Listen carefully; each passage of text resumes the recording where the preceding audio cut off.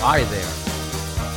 Cool. All right. Hello and welcome to Frank Reviews, a father-son expedition through pop culture. I am Harrison, the son. And I'm the other guy. There you go. Cool. Good. I'm glad we're kicking off with our still awkward intros. 10 episodes in, I want to say. 10. Yeah, right? Where does the time fly? Just yesterday it was November. I should be dead by now. I should be too, by all reason. But this week, we watched the original 1954 Godzilla, or as it's called in Japan, Gojira.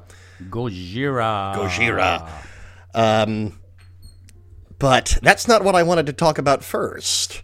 So we've actually watched a bunch of Godzilla movies together, and King of the Monsters was kind of my primary reasoning beside, as I've said before on this podcast, your one-line review of that. But we'll get to that in a minute. But it really started in 1998 with the absolutely awful American-made Godzilla, directed by Roland Emmerich, that starred Matthew Broderick, of all people, to star in a Godzilla movie. I remember us watching that movie together. It was on a rental. I had seen it at a friend's house, and I was in love with it because I was 12, and you're an idiot when you're 12, and and I had never seen another Godzilla movie before, so that's all I had to go on. Okay. What do you remember about that movie? Nothing. Absolutely nothing. But thinking about Broderick Crawford? Matthew Broderick. Matthew Broderick. Okay. I don't know where you're pulling Crawford from. Okay. Different person. Okay. Nope. Remember Michael Crawford nothing. was a phantom, a different type of monster. I think Godzilla was in that movie. Yeah, well, That's all I remember. in the fandom, that Godzilla is known as just Zilla, because there's nothing holy about him, which I quite like that reasoning.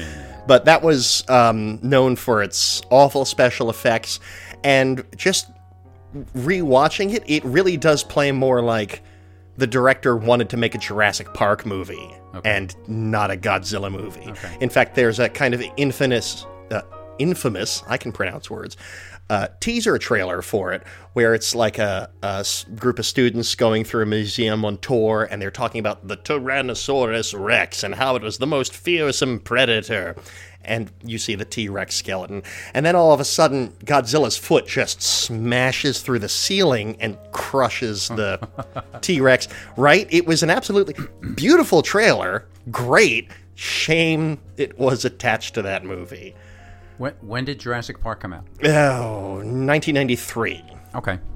And 97 was Jurassic Park: The Lost World. So the T-Rexes and the Velociraptors were still fresh on people's minds.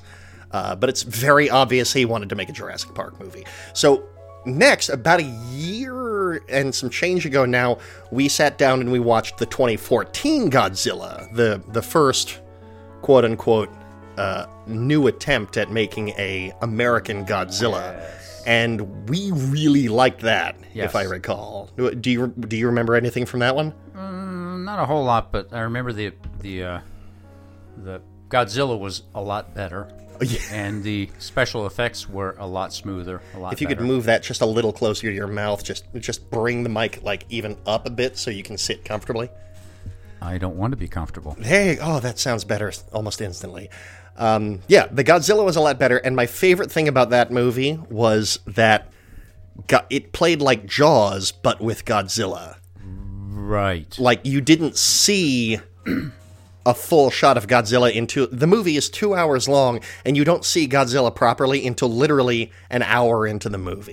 Almost to the minute. You see hints and flashes, but it's an absolutely beautiful, horrifying movie. Yeah, that was good, yeah. And if you also recall, the human side of that movie was following a guy who was I can't remember the bomb diffuser, detonation specialist. I forget the name of his. He was an army dude that specialized in disarming bombs. Okay. I'm not anywhere near Bomb approaching. squad. Yeah. But there was a very dual narrative between the main human of that film and Godzilla, how they were both in a militant field, but they both mostly were looking to just stop the violence. Okay. Which, yes. you can read more into that, but you like that movie? You're okay with it? Oh, yeah. Yeah, And then- that was a good one. And then we come to Godzilla King of the Monsters. Which, My fave. tell me what you... Really? That one's your favorite. All right. Too many monsters. Too many monsters. They had monsters from everywhere, every street Right. corner, throughout their monster for this Every movie. street corner. There were, oh man, there were like all kind of wacky monsters in that. Yeah, just. Do you But, I mean, remember it any makes- of the monsters? It just jumping, swimming, flying, firing, and all kinds of concoctions of body parts and stuff and actions You know what? That and might be everything. fun. I'm going to keep talking. I'm going to pull up a list of all of the monsters that made an appearance Okay. in Godzilla King of the Okay. Monsters. Yeah, because it was just insane. But obviously, the title "King of the Monsters," you are finding obviously the top monster. Wow. All right. So not Mothra all of was in that, right? Yes, Mothra was absolutely in that. Okay, so this isn't this list is like some of these monsters just made brief one-frame cameos, yeah. and stuff. But the list, as it stands on Google, is Godzilla. You remember him? Of course. Rodan, the big Rodan, that's right, the that's big right, yeah, pterodactyl-looking thing. Yeah. Mothra, King Ghidorah, What the hell? the big three-headed monster. Oh yeah, Yeah. Oh, that thing was nasty. He was the bite nemesis a head of the off film. and like a head Right? would grow back. Right. Yeah, that I don't was- think I didn't realize this. There's a post-credit sequence we didn't watch where the human bad guy of the film has the one head that was bitten off earlier in the film. So maybe for Godzilla versus King Kong, there's going to be a new King Ghidorah. I don't pretend to know. We can only hope. King Kong makes a brief cameo appearance. He's mentioned certainly a lot in the film. You see the cave painting at the end of the film of him fighting Godzilla. The Muto, which was the big bad of the 2014 Godzilla. And now we're getting into the ones that I don't really know all that well, because I'm pretty much a neophyte to Godzilla. Scylla, Scylla, Behemoth, Mokele Mbembe, I'm butchering that. Leviathan, Abaddon, and Bunyip. What the hell is a Bunyip? Bunyip. Bunyip. Hello, my name is Bunyip. Now, did Undiscovered- these, right. even though you don't know these monsters, did they have their own like comic series or? So monsters like Rodan, Mothra, they were introduced in their own independent movies Okay. in the years following Godzilla, but then eventually they just got folded into Okay. the Godzilla franchise. Like King Ghidorah, he shows up in a Godzilla movie, I think to fight Mecha Godzilla. There's like almost 30 of these things. Wow. I've seen 5-ish, Okay. maybe. Dad is valiantly protecting the table that is holding his microphone from the dogs. Just trying to keep them from bumping the iced tea. This is great. It's like a high-tension tennis match. Oh, gosh. Yeah. But then like monsters like Muto, who they were invented for the 2014 Godzilla movie. So they're still relatively fresh on the monster market. Okay, so there's no other place where these lesser monsters were introduced, like in a comic book series or Not another that I'm movie or aware of. anything? No, as far as I know, everything but King Kong came from the Toho Film Company, who, own the rights and produce the Godzilla. Well, at the very least, they produce the Man in Suit Godzilla movies. Okay. And they also do a lot of other stuff. I'm pretty sure there's a Lupin the Third animated movie coming out produced by them, which I'm really excited about. Animation looks gorgeous, but that is irrelevant. Okay. This week we watched the original 1954 Godzilla, and I have the original Criterion Collection release, which I bought off eBay, not realizing that less than 3 months after I bought it, they were putting out a giant Criterion Collection, which includes this and the next, like, 11 or 12 Godzilla movies in the series. Cool. I'm a little mad at myself. I spent $30 on this. Could have waited 4 months. Good night, Mom. Good night, Mom. Could have waited 3 months, spent $120, gotten like 12 or 13 movies. Little mad at myself about that, but whatever. It's an absolutely gorgeous little box set. It's still on eBay, and I wanted to save this for the microphone, but as you can see on the inner box, and I want your reaction live to this, you unfold the inside, and there's a pop-up of Godzilla. Pop-up Godzilla. Pop-up Godzilla. Oh, what a it's clever absolutely little, beautiful. What a clever little trick. And it's so a treat. It's nice to know that the guys at Criterion are fans. Yeah. You know, that's kind of nice. Yeah, they're trying. Yeah, but what were your first reactions to the film? I was going to say the acting or the lack thereof. Acting. It was clearly amateurish acting, although the amateurish acting was consistent through the whole thing. So it was. That might be just a time or a culture thing. It was 1954. Mm-hmm. Japanese. It could be a cultural thing or something, but because everyone was so consistent, it wasn't like one guy was so stiff and poor, so lousy at acting, and another guy was better. But everyone, the expressions of drama, of anguish and fear, and those kind of things were just so dramatic. It was very broad. Like they were playing to the back of the house. It wasn't really film acting. It was almost more stage acting. Exactly. Yeah. Like some kind of traditional Japanese theater or something. I don't know that much about the culture, but we should establish as a baseline, we are both two average middle-class white dudes with beards with middling life experience. Yes. But once you got rolling with that, I mean, it was fine. It was actually kind of neat to see how intensely dramatic, how big you could open your lips to show your teeth because you're so scared and scream and stuff. There's a scene early in the film where the people on the beach spot a raft drifting into shore. Yes. And the one guy, we both have the same reaction. He wipes his eyes so dramatically. Right. He wipes his eyes to see better. He's an old man, and he wipes his eyes in an S shape, like he's cleaning a window or something. I'm shocked his eyeballs didn't go with his hand. It was just so bizarre. But it did. Watching the whole film, it did fit. I mean, it was consistent throughout. Oh yeah, absolutely. And all the actors, were equally amateur. Well, I'm saying amateurish. Possibly they were highly professional, and I'm the amateur here. Certainly. I think broad is probably just the better way to describe it. You know what I mean? Okay. Like, it was certainly. Filmmaking has absolutely changed in the 6 years since that movie came out. Well, also, watching, growing up with American movies from the 30s and the 40s and the 50s, I'm not that old, but from seeing movies from the 30s, 40s, 50s, 60s, and so forth, you don't see that in American films. This was clearly a different style of acting. Yeah. And you and Mom raised me on like Abbott and Costello. Abbott and Costello films.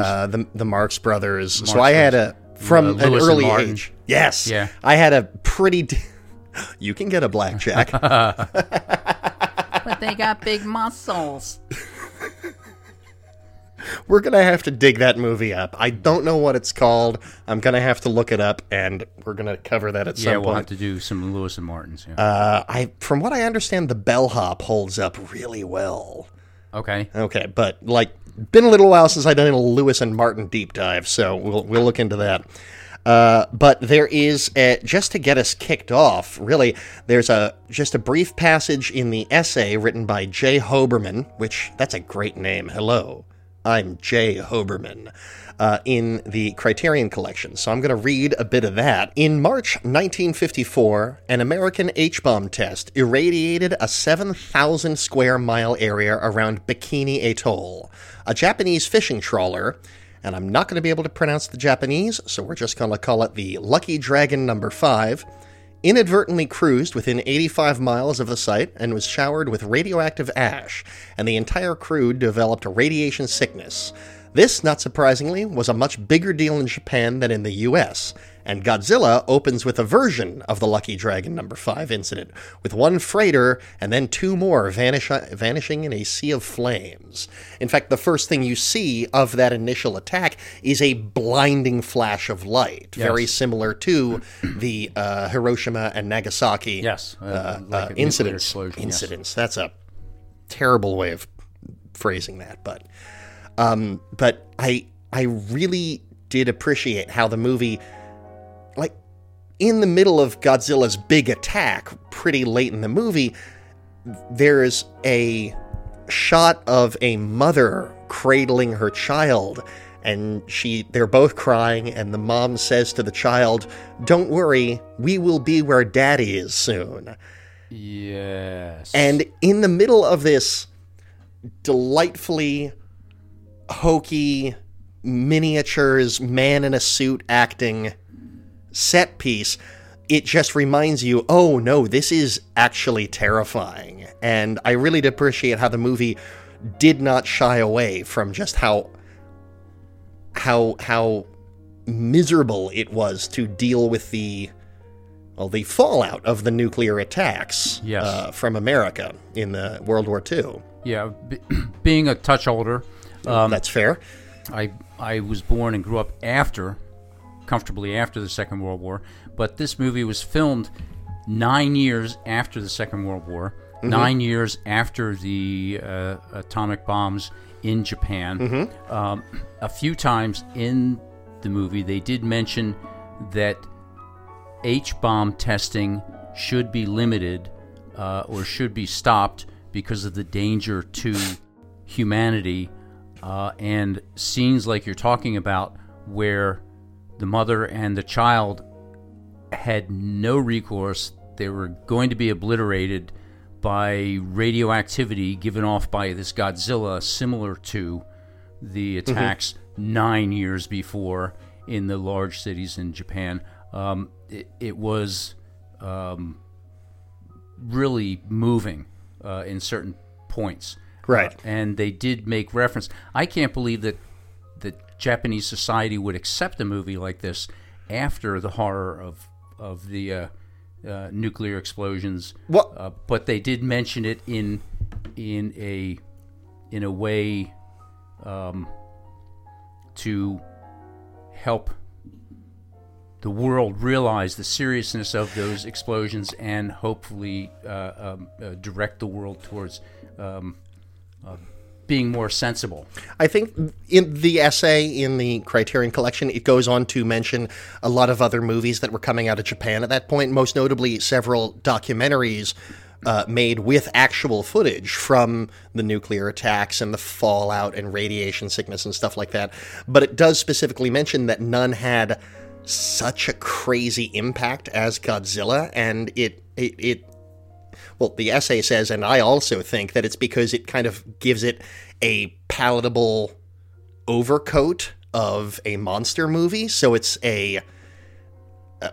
it's not just a cold, unfeeling bomb or even an international incident or anything like that. It's literally just a big old dinosaur beast. Well, you mentioned the documentaries. The Godzilla was to appeal to the masses, right? Exactly, as a commercial film, and so. Oh, and boy, howdy, was that successful! Yeah, nobody's going to rush to see a national documentary on radiation poisoning. Exactly, but yeah. They'll run to see Godzilla, and I think they placed it well. They discussed it seriously. And now I believe Godzilla has been made the official. He's an official citizen of Japan. I know that much.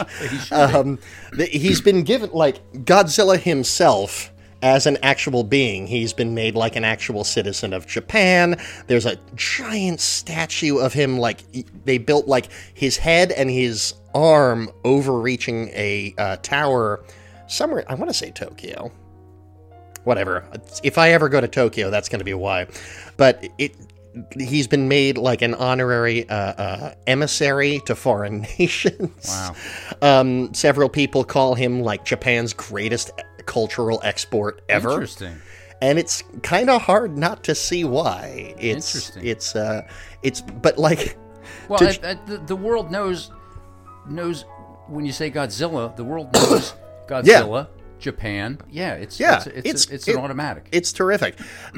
Oh God, I suddenly just remembered. Speaking of Matthew Broderick, do you remember the live-action Inspector Gadget movie? Yes.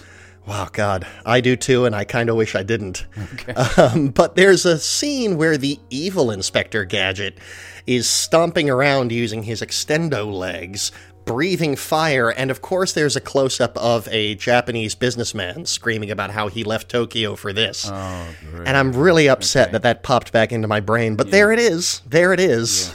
Yeah.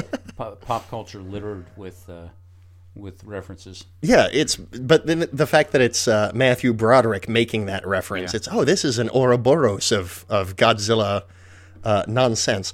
But like, to try and get off of the horrible things in Godzilla, historical and everything.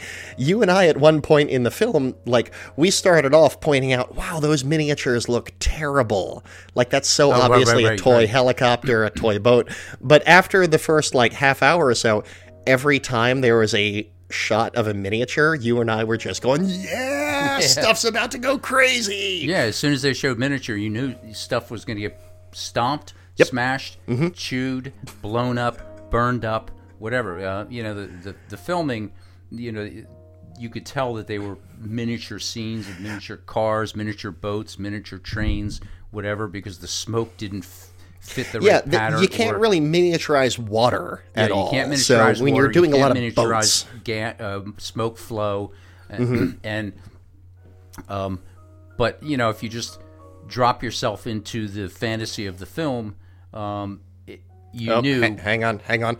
Mom is calling me. Hey, Mom, you're on the podcast. What's up? Ice pack when she comes up. I'm sorry if you didn't read your list. I'm sorry. Yeah, okay. I'll bring it up to you after we're done. I wouldn't. Okay. She has a list now. We've been over this. Yes, we've been over okay. this.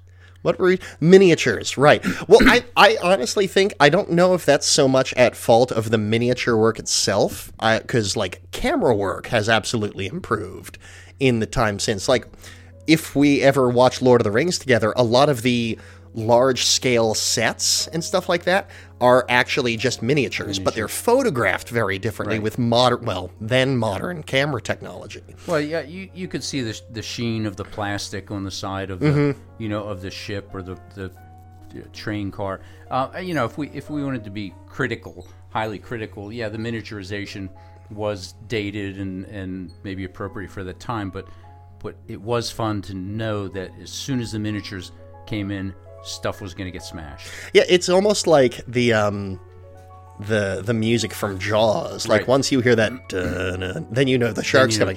As soon as you see a toy boat or train, he's coming. Yeah, yeah. I also think I didn't realize the movie starts off with you hearing the thump, and then the roar, and then that music, which they actually brought back and repurposed for the big final fight sequence between Godzilla and King Ghidorah in Godzilla King of the Monsters from 2019. Cool. So it's just been, it's also, King of the Monsters was the 65th anniversary film for Godzilla. Okay. So it's kind of exciting that they went, like, way back to the very beginning of the whole franchise. Did you have any standout moments, or? Well, I had the question. Sure. That I asked you before. Took some notes. I'm going to ask you now. Live in front of the entire world. Okay. What instrument or tool did they use to make Godzilla's scream? I Googled this, and I'm very excited because I want one. Okay, well, get ready, because I Googled it as we were watching it. Godzilla's original 1954 roar was created by composer Akira Ifukube. I hope I'm getting that correct. please don't at Sorry me. to the family. Yeah, sorry to the family for me butchering his name, who dragged a resin-coated leather glove along the loosened strings of a double bass. So you need a glove, you need some resin, and you need a double bass. No problem. It's just reading that, you know, the TARDIS noise from Doctor Who, the whirr, yeah. that's made dragging a house key along piano wire. Oh my God. Right? Like, I love Foley artists like that. I wonder how he came up with that. How did he, like... If you ever, like, watch a documentary or anything with, like, a Foley artist, like the sound effects people, they just record everything. Oh my God. And then they splice it through machines. Like, Chewbacca is, I want to say, like, 3 different types of bear and a lion. The lightsaber igniting is a copper penny dropped on dry ice. You know the laser gunshot noises from Star Wars? That's literally a hammer tapping on high-tension wires. Oh, cool. And it just makes it like, pew! Pew, pew, pew. You had a couple other questions. Oh, I did check this out. So, at the time, Godzilla was the most expensive movie Japan ever produced, costing almost... Wow. Yeah. I want you to guess how much the movie cost in 1954 dollars. I'm going to say $20,000. Almost $1 million. Wow. Yeah. That And is in big today's, money. well, 2019's money, that would have been about $9,561,000. Ah, that's a cheap So, movie though. what? Considering, like, Avengers Endgame cost almost $300 million, Okay. like, the blockbuster landscape has changed. Okay.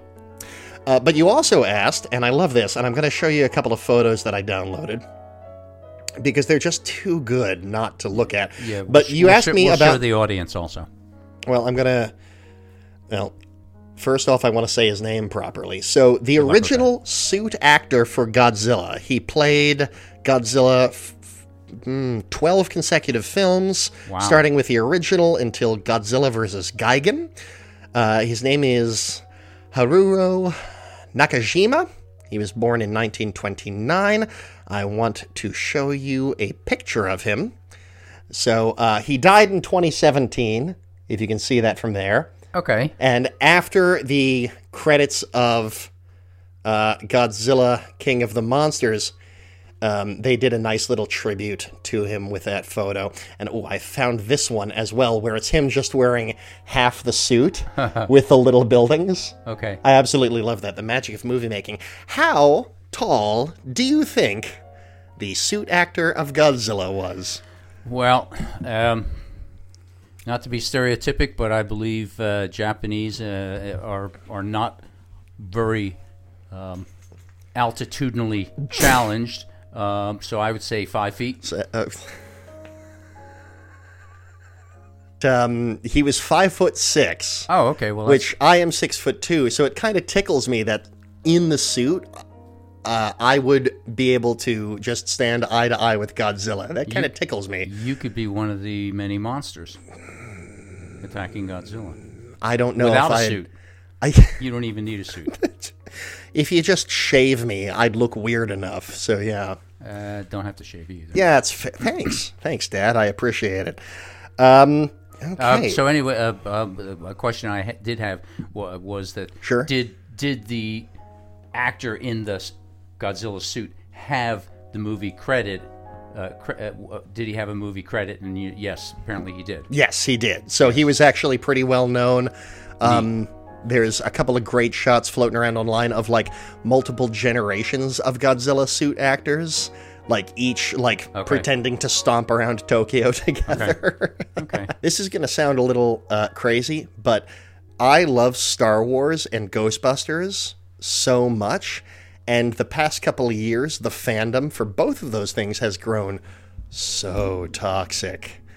It's gotten to the point where I kind of hate talking about either of those things, even with my friends anymore. So after we finished watching this movie, I texted my one friend, who I know is a big Godzilla fan, and I said, hey, is the Godzilla fandom toxic? Because I want in, and they're friendly. Because, like, you just assume if the basis of the religion is a man in a rubber suit stomping around toy cars, you really can't take yourself all that seriously. Good point. Yeah. Good point. I like to think so anyway. It's like, please, can I be part of your group? I'll play nice. Yeah. I like the Blue Oyster Cult song. It's a lot of fun. Yeah.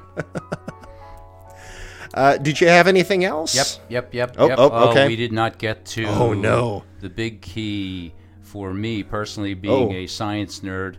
Science of the movie. Oh, the science. Now, first of all, you got a 160 some foot lizard running around, stomping various areas of Japan. Okay, we're gonna just realize that that's fantastical. Okay. Yeah. Okay. But they mentioned some science aspects that were just. Oh, if you want to state your credentials, I don't think we've done so officially on the podcast, but just to get everybody on board, so that. Biology teacher for many years. Natural history, science nerd since childhood. So all this stuff is secondary to me. All the science aspects of these different movies. And some of the science that they mentioned in this movie was just whacked. But I was wondering if it was... Please tell me some of the science you thought was whacked. If it was... I was just wondering if it was just the understanding of that time.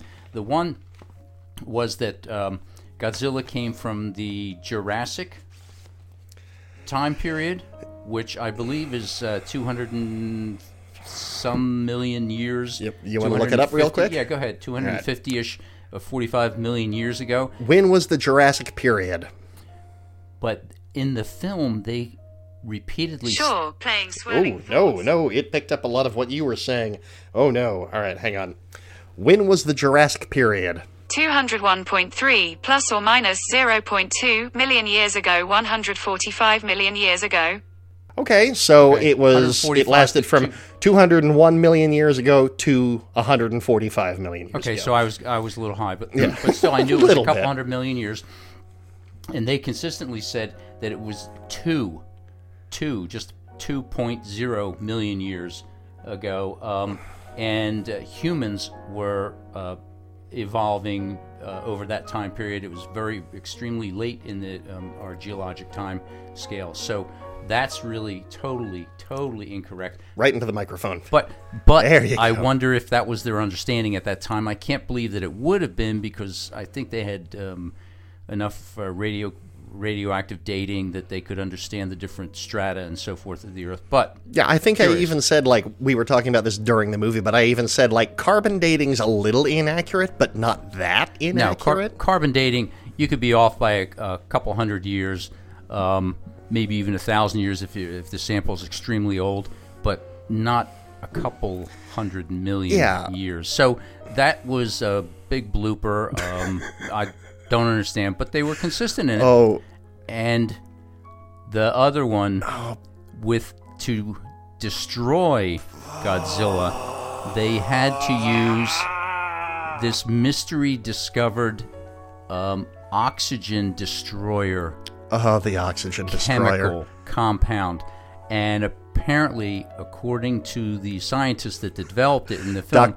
his name in the film is Dr. Serizawa. Who they brought back the character of Dr. Serizawa, played by Ken Watanabe in 2014 and 2019. Different characterization than the original, but please continue. Okay. Also... he had lost an eye and had some burning on his face as a character in this film from the Second World War. You know what? I didn't put that together. Another link to the Second World War and the tragedy of that. Whatever you think about what we suffered as the United States and the Allies, certainly the Japanese people suffered also.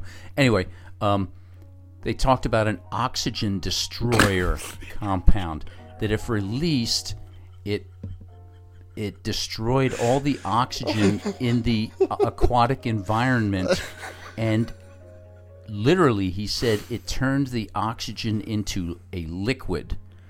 I have no idea what he's talking about. Right, because it was complete, oxygen's kind of a key component in water.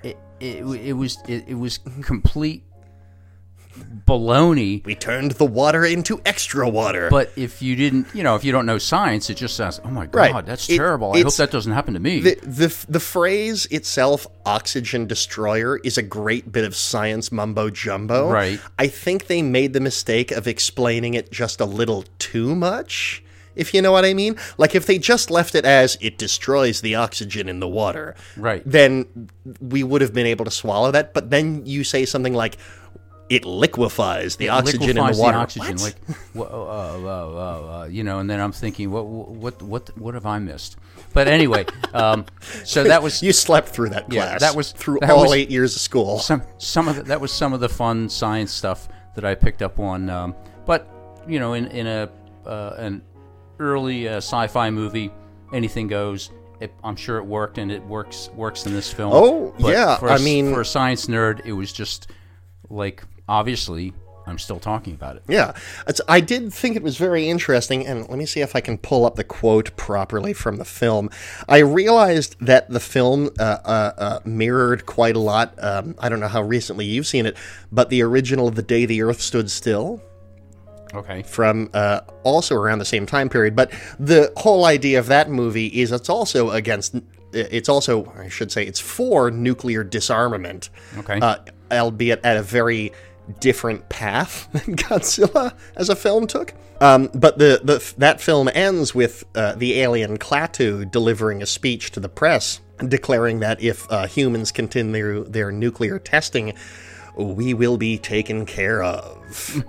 And not much of, but the closing lines of Godzilla are, I can't believe that Godzilla was the only surviving member of its species, but if we continue conducting nuclear tests, it's possible that another Godzilla might appear somewhere in the world again. So it's a pretty different delivery of the message, but it's still ultimately, I think, the same message. I think If you... at that historical time, with the release, with the detonation of 2 nuclear bombs, Right into the mic. people had never even imagined that level of horrific destruction, and many people believed, okay, well, it's the end of humanity now that we're doing this crap. We're not long for the world. We've got to stop. And that's the same message you can hear today, but people take nuclear bombs so casually now because so many countries have hundreds or thousands of them. Yeah. Nobody's And had the stones to release one yet, but well, it's coming. And It's coming. in 1954, it's still relatively early in the Cold War. It's only been 5 years since not Japan, the other one, Russia. Thank you.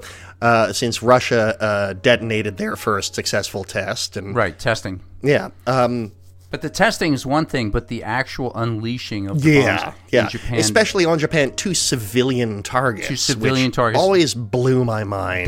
demonstrated To say the least. utter horror of these weapons, and how could humanity have gotten to this pathetic situation. And that's still a message, but we just take it for granted that, oh yeah, nuclear weapons, yeah, so what? But one will be unleashed, and probably sooner than later, unfortunately. Yeah. Not You heard it here, folks. We've just announced the end of Frank Reviews. Exact date to be TBA, but Yeah. with the detonation of yeah, of you'll know nuclear- when we know. Yeah. Yes. We'll know when you know. Yeah, exactly. It's like, we'll all find out together. Yes. It's absolutely. There's also another line that I'm reminded of. In America, nuclear power gives you superheroes, and in Japan, it gives you monsters. I can't imagine why. Interesting. Can't imagine why that would be the case. Interesting. Yeah. Yeah. Winners versus losers. Yeah, right. There's one group has seen the horror personally, and The other group has perpetrated the horror. Yeah. inflicted the horror. Yep. Oh, man, yeah. Well, we got pretty deep. I think this is officially our longest episode ever. Yeah, if you're still listening, what the hell's wrong with you? So, wait, no, hang on. We're not closing the show just yet. Did you have any other things that you were wanted to point out? Overall, I enjoyed the film. Very entertaining, historically, artistically. It's a neat film. Godzilla's debut, and would recommend it. It is black and white, and like I said, the dramatic acting style is really something curious. If you can tune your mind to 1954, then I think you're going to be okay. Yeah, for those of you that were born in 2003. And we also have, because this is the year 2020, we have to look forward to later this year the new Godzilla vs. King Kong. Yes. And in the meantime, we're going to be watching a whole bunch of other big monster kaiju movies, I should say.